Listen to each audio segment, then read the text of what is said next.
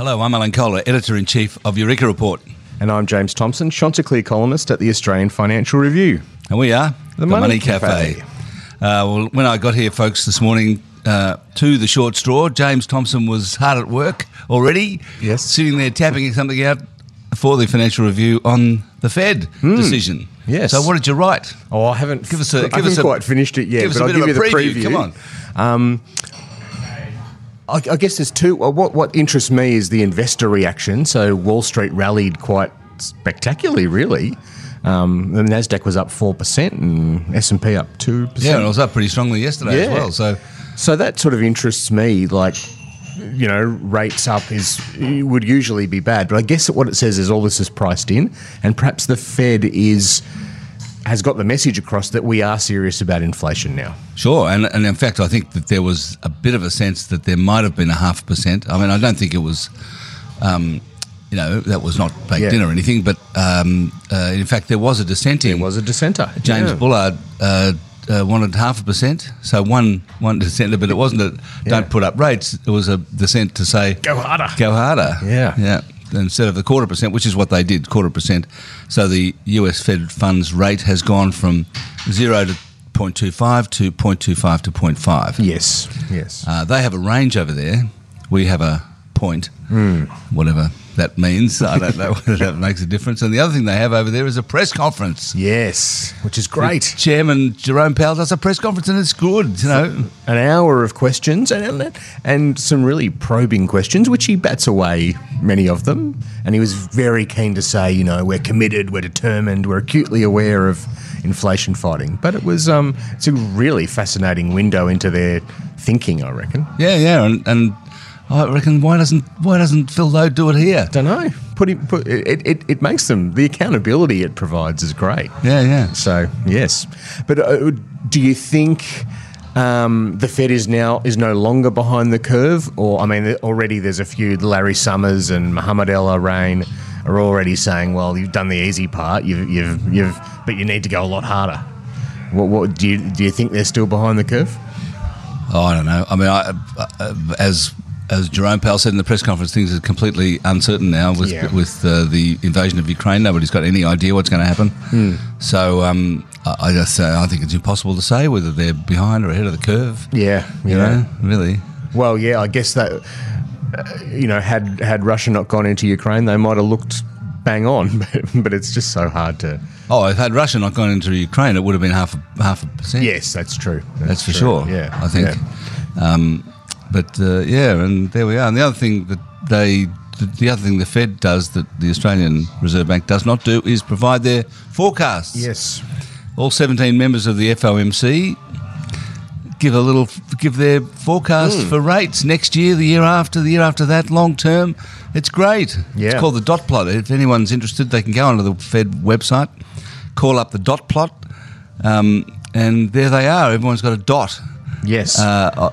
For where they think interest rates are going to be, and I think the median. The median dot plot, as they call it now, which is a sort of a mean of the 17, thinks that rates will be a full percentage point higher at the end of this year than they are now. And I think peaking at about 2.8%, which is actually a little bit higher than the market had. I think the market sort of expectation was 2.25 in this cycle. So yes, I think in Australia we could do with some dot plots. Yes, and a press conference. Mind you, we don't have, like the FOMC 17 are all economists and experts, right? Our board, our RBA board are just ring-ins. Well, they're business people. I think you mean drawn from a diverse cross-section of the community. Exactly, that's what I meant. It's an interesting way of doing things. I think a bit of variety is good. I don't know. They have this process where... That's what my mum said. Whenever she didn't like something, she said, "Oh, that's interesting." Well, I guess what I mean is you get this thing where 17 members of the FOMC can be out there speaking, not always at cross purposes, but they can have slightly differing views, which makes, to quote your mum, it very interesting. Like, you get this slight sense of the differences that people have around this stuff. So yeah, it's good. Yeah, it is.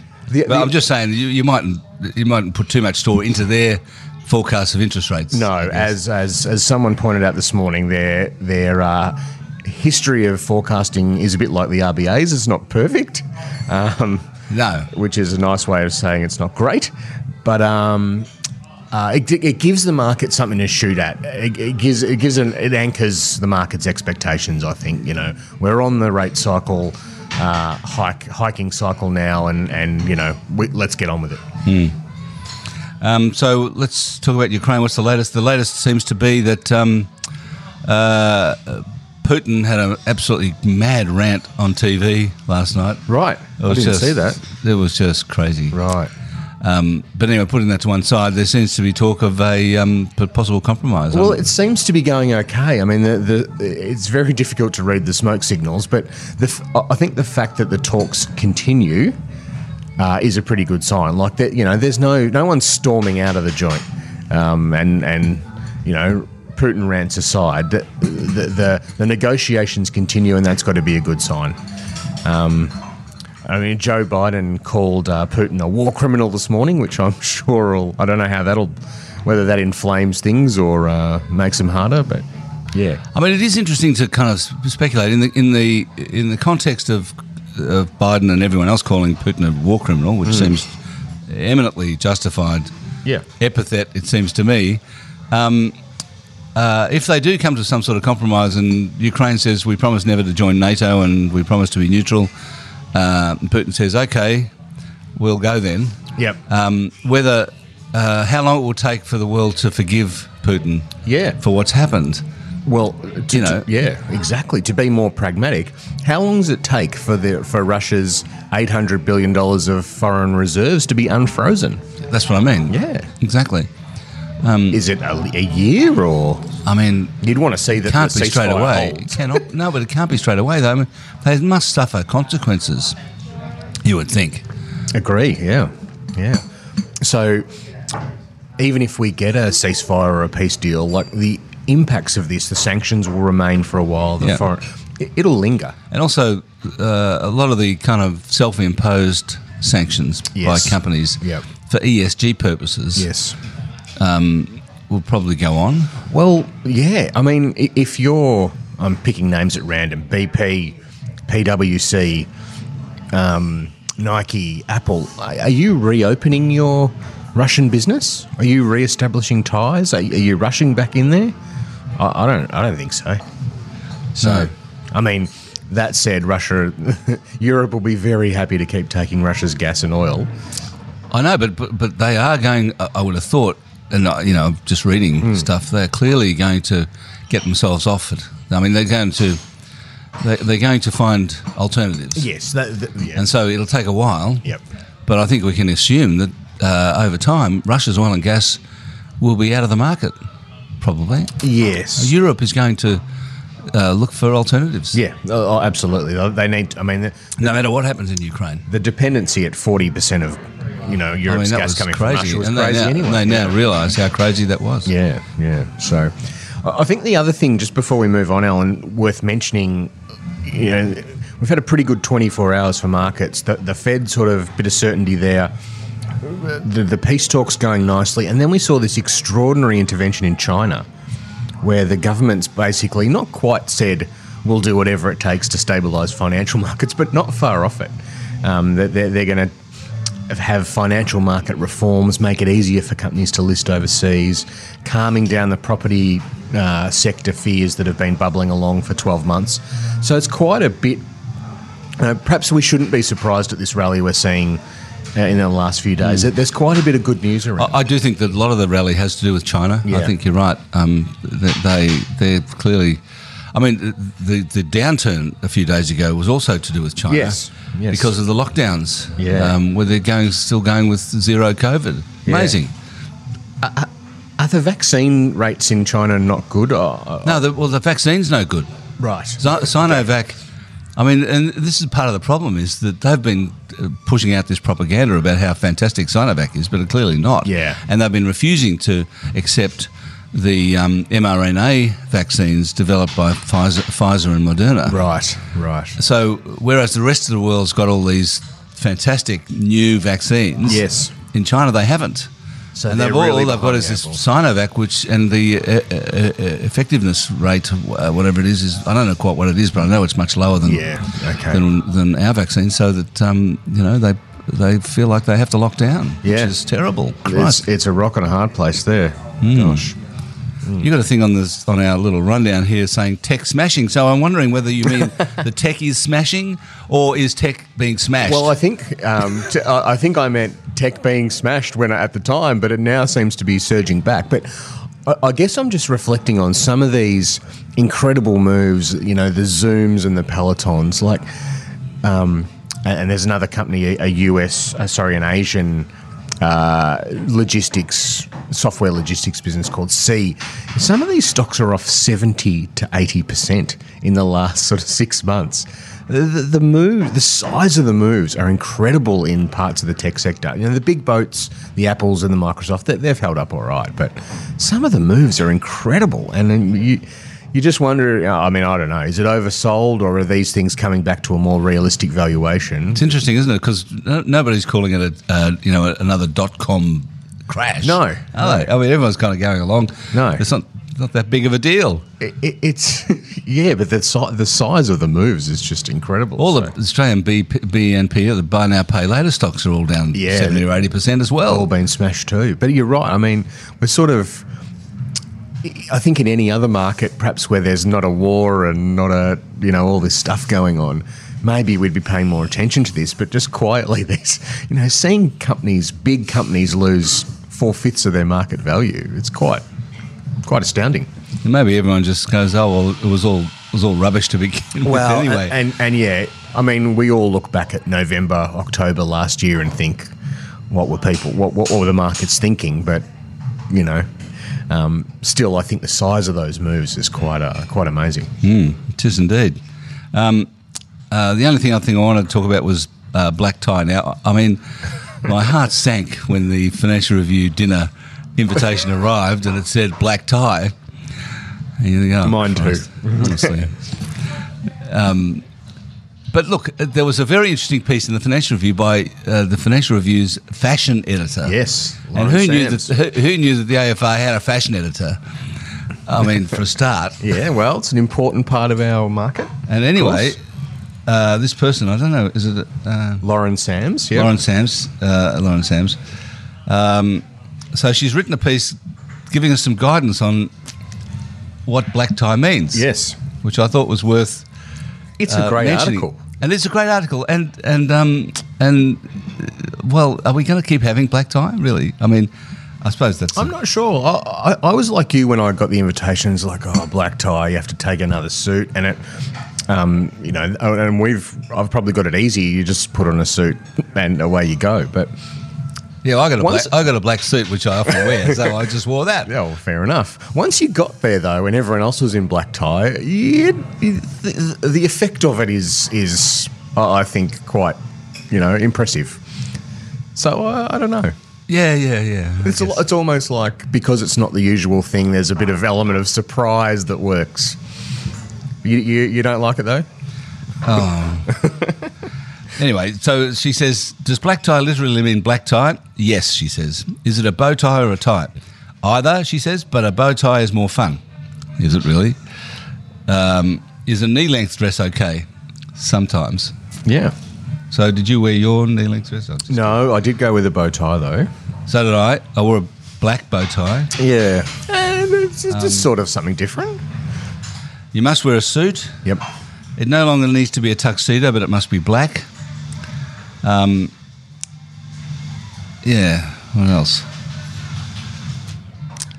So yeah, it is a rarity, but I think once in a while it was actually quite cool. It was a great event. It was the Finn's 70th to mark this Finn's 70th birthday, the platinum anniversary. And the other look, I was just reading this piece. It's clear that the dress code for women at these things is much broader. Yeah. The men are got to wear black and white. That's it. Yeah. Black bow tie. The women, I would say the women, it's more complex for the women though. It's black tie once meant floor length gowns for women, but knee length can be appropriate. It can also mean a jumpsuit or a tuxedo for women with a bodysuit under it. Goodness me. And it's still hard to say no to sandals. Anyway. Well, look, it was a good night. Did you enjoy the evening? I thought it was quite sort of exciting and... I did enjoy the evening, yeah. Yeah. It was great. Good fun. Yep. Okay, questions. You want me to start? Go on. Aaron, my question relates to dividend reinvestment plans. As someone who has only started investing a year ago, my holdings are still quite small. If the dividend paid is only 14 cents per share and I don't own enough shares for the total dividend to equal the price of one share, what happens to the money? Do I get part of the share or does it sit in abeyance somewhere until the total accrues over several dividend cycles to then earn me a share?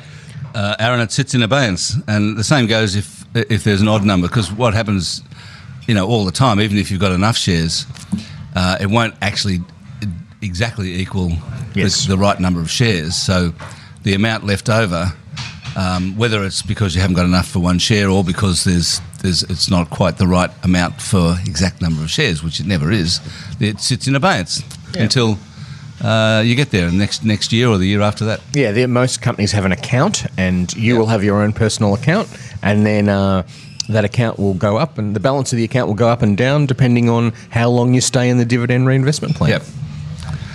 Adam says, hoping you are well. We are, thank you, Adam. Thanks for the show. Recently, you touched upon the questionable information flow to the people of Russia regarding the invasion of Ukraine. As media personalities, big thinkers and residents of Victoria, which all go together, of course. Anyway, I am interested in your takes on the quality of information available to the Victorian population during the prolonged COVID lockdowns. Did reliable information flow naturally to all residents, or did you have to actively seek it out? Perhaps a measure of how confident we may feel as Australians regarding the quality of our own media at times of crises.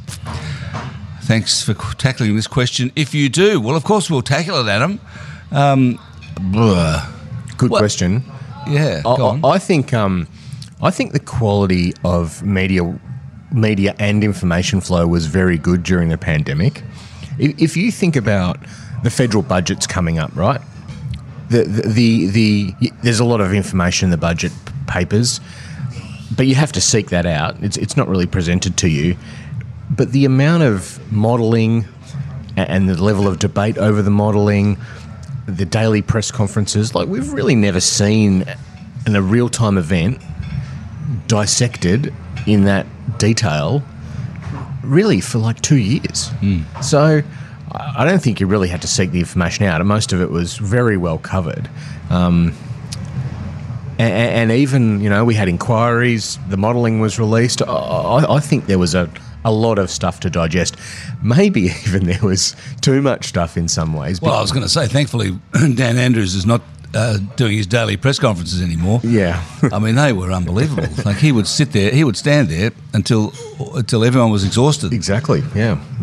And so there was enough information that whatever your views on COVID, you could find the bit of the factoid that was going to support your side. So, but I think generally we've been well served during that period. Hamish says, a question on SPPs, share purchase plans. I've noticed that often when an SPP is put out, the stock price almost always slumps below that, at least until the SPP is over. The current one from Zip is a perfect example. As of today, their share price is $1.77 and the SPP is $1.90. Why would anyone buy through the SPP as opposed to through the market? I presume for institutional investors it's about brokerage fees, but for retail investors especially, what's the benefit of purchasing it through SPP in this case? Or do SPPs go down to the market price when they complete? Well, you're being diluted. So there's a dilution. The SPP only exists when you raise capital and increase the share count. So naturally, your little slice of the action is going to be worth less than it was. So that's why you see the SPP set and then the stock price fall. Now, typically, the SPP is at a discount to the previous where the stock's been previously trading. So even if you're in on they call it a volume weighted average price, VWAP. Yeah. So you should. Participating in the SPP, you're getting a discount to where the shares were. Yes, often the shares will trade lower, but you're buying in based on what you think is going to happen to the company in the future. Yeah, but it's fair to say, isn't it, that if the SPP price is higher than the market price, yes, you might as well buy on market. Yes, that's true. Yeah. I mean, yeah, there's no point buying the SPP. Yeah, that's right. That's right. I mean, and I think the institutions, it's partly about brokerage, but also partly about not wanting to move the market, because quite often they buy in big amounts, which tend to move the market, whereas if they're buying an SPP, they know what the price is. Yeah. And they can lock that in. So there's an element of that to the institutions. Yes. But SPPs are mostly retail anyway. They are. They're entirely retail. They're entirely retail. Institutional so it's not placement, about institutions. Yeah. They generally come after an institutional placement. Yeah. So, I think Hamish makes a good point. Julian, thanks for the great service, for the great content and service you guys provide. In a previous episode, Stephen raised the point that $28 billion of the $80 billion of JobKeeper payments was claimed by companies that did not meet the criteria for support. The coalition is spruiking their old chestnut that they're better financial managers than the opposition. Given these payments occurred on the coalition's watch, do you feel they are justified in making the claim of being good custodians of our economy? No, they're not justified. That's easy. It goes back a bit to the stuff up that Whitlam made of things, and they've really never got over it. I mean, the next Labor government after Whitlam was Hawke and Keating, who were fantastic managers of the economy. Let's face it. Set the Australian economy up for 30 years of growth, and their efforts were fantastic. Yeah. It's also the case that it isn't true that the coalition taxes less than the Labor Party in terms of percentage of GDP. I've done the numbers. The coalition's payments as a proportion of GDP, that is to say the size of the government, and the coalition's taxes as a proportion of GDP are higher than the Labor Party's, even if you include the Whitlam government in that. Right. Yeah, okay. There you go. So that's I don't know what to add to that. That's very comprehensive. Okay, Hamish says, is this another Hamish? Yeah. We're getting flooded with Hamishes. Anyway, first of all, when is James going to put pen to paper and co-host the show? It's about time, James. What are you talking about? Must be a different James. Must be. Maybe he's harking back to Kirby. I think he might be. Yeah. The long forgotten James. Yeah. Hamish, we had a divorce. I've remarried. It's found a new James. Sorry, Hamish. On your ABC Finance report last week, you showed wages growth in the recent couple of years versus the average in the previous 10. In Australia, the UK and the US, we were going backwards while they were going forwards. Is this because their wages were particularly bad and ours were good? So their average wages are getting closer to ours? Or are we now getting paid a lot less than the UK and the US? Where did the graph fit into the overall wages picture? Good question. Well, a wage is a wage, so there's no good or bad about it. I mean, the Australian wages have been rising more slowly than the UK and the US in the recent decade. Yep. And I think it's fair to say one of the reasons for that is that there's been very little business investment in Australia. Productivity has been weak. Also, there's been a lot of immigration in Australia, which have tended to flood the labour market. I actually haven't seen figures that compare Australian immigration as a proportion of population to the UK and the US, but I would say it's higher, or has been higher before the pandemic. Yeah. I'm not sure. I mean, immigration was doubled basically by John Howard in 2006.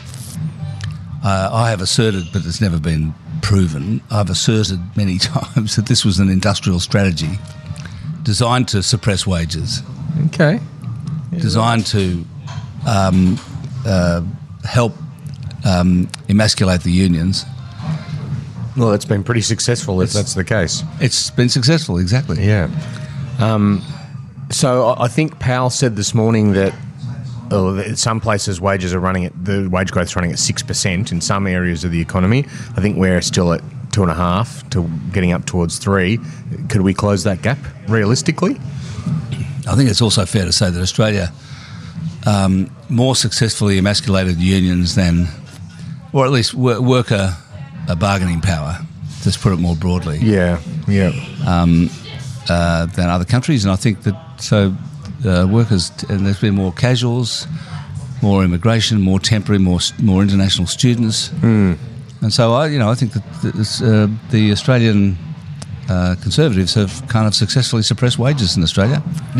And that's probably coming to an end. Maybe. Yeah, it's interesting. Obviously, we had Lowe at our business summit last week, Phil Lowe, and he was saying there are pockets where the wage growth is running much above 3%, but the general sense from their market intelligence and surveys is 2 to 3% is where it's what employers are expecting to pay. So you'd be interesting to see, does higher inflation feed into higher wages, and you get that sort of wage price spiral? Some of the feedback is that a lot of employers are doing anything other than pay higher wages to keep people and to attract people. So they're doing all sorts of, benefits, bonuses, flexible working. The kind of so that expectation that businesses are reporting that we only expect to pay 2 to 3% higher wages is an expectation based on their own view that they'll be able to keep people and to hire people based on other things. So maybe they're right. I don't know. Well, we're getting to this moment with unemployment below 4%. Haven't seen that for a long time, so no one's quite sure what's going to happen. No, indeed. Your turn. Darek says, enjoying the show and never miss an episode. What I'm going to bring might be a bit controversial, but I just didn't like that Putin. I just didn't like the Putin Xi Jinping friendship meeting at the Winter Olympics. I knew then that Putin was going to wait for his invasion until after the end of the competition. What if Xi is waiting for the completion of the Paralympics competition and invades Taiwan next week? What would be the effect on our market? Most likely catastrophic, I would say, but there would be some would be less affected than others. What do you guys think? Yeah, well, it wouldn't be good. It would not be good. I mean, what else can you say? Well, I don't think it's going to happen. Yeah. It's interesting to think about it, though. It's been relatively easy for everyone to sanction Russia. It would be totally different with China. Well, particularly for Australia. Yeah, absolutely. I mean, sorry, we're not going to give you any more iron ore. Right, oh yeah. Yeah, well, who are you going to give it to then? Well, yeah. It'd just be such a pinch, we'd be between a rock and a hard place. It's just fascinating to think how it would play out. I do think this is why, the role of China is really the pivotal thing now. Yeah. I mean, what does China do? Because they've allied themselves to Russia with no limits. Yeah. So I think the question is, what's that going to mean in future? Leaving aside whether they invade Taiwan, and obviously that's not something they have been intending to do, or they think they'll do, but it's a long-term thing maybe. So I don't think it's going to happen overnight. But what is going to happen is kind of a question that China has to answer. What are you going to do about Russia now? Because they are toxic. Russia is toxic in a way that no country has been since Nazi Germany, really. Yeah, and perhaps we take a line through this statement they've made about financial markets. This sort of whatever it takes type statement.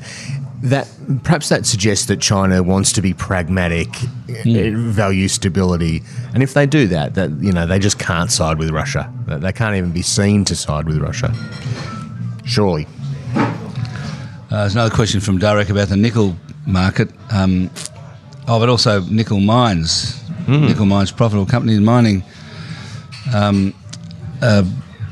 Producing nickel metal was over $1.50 on Monday. On Tuesday, it dropped 6%. Today, it went down to $1.14, stopped trading. The note on the news was that the trading halt was to do with suspending nickel trade in London until Friday, but that doesn't mean this metal will get much cheaper on Friday. So what's going on? Well, the nickel mine stock is back on and it's gone up a lot. Yeah. So I think it's fine. I mean, it's got 4 or 5 mines. I mean, it's a pretty good business. Yeah, I think there was an initial reaction because nobody was quite sure who was exposed to what trades in this when the nickel market sort of blew up, and so we did have an experience where some miners, because they've sought hedging or something like that, were caught out by these sudden sharp movements. So I think that was the fear. But yeah, as you say, they've recovered, and you know, it looks pretty positive for the nickel price because a fair bit of nickel comes out of Russia, and no one wants to touch that stuff anymore. Yeah, that's right. And demand for nickel, you know, electric cars, really everything to do with electrification, demand for nickel is just going to keep rising. Yeah, that's right. I mean, nickel looks like a good bet right now. Yeah. It does. Well, I mean, you know, no one's betting bigger on it or trying to bet bigger on it than BHP. So, you know, they're not known for jumping into speculative minerals. Maybe they'll make a big offer for nickel mines. Maybe. Derek, hold on. Yeah. Okay. Do you want to give the sign off? Sure. Just on the front. Oh, on the front. Sorry. Thanks for listening to today's episode of The Money Cafe. Stephen Mayne will be joining Alan next week, so send in any questions and they'll do their best to answer them. You can email themoneycafe@eurekareport.com.au. Until next week, I'm James Thompson, the Chanticleer columnist at the Financial Review. And I'm Alan Kohler, Editor-in-Chief of Eureka Report. See you soon. Thanks.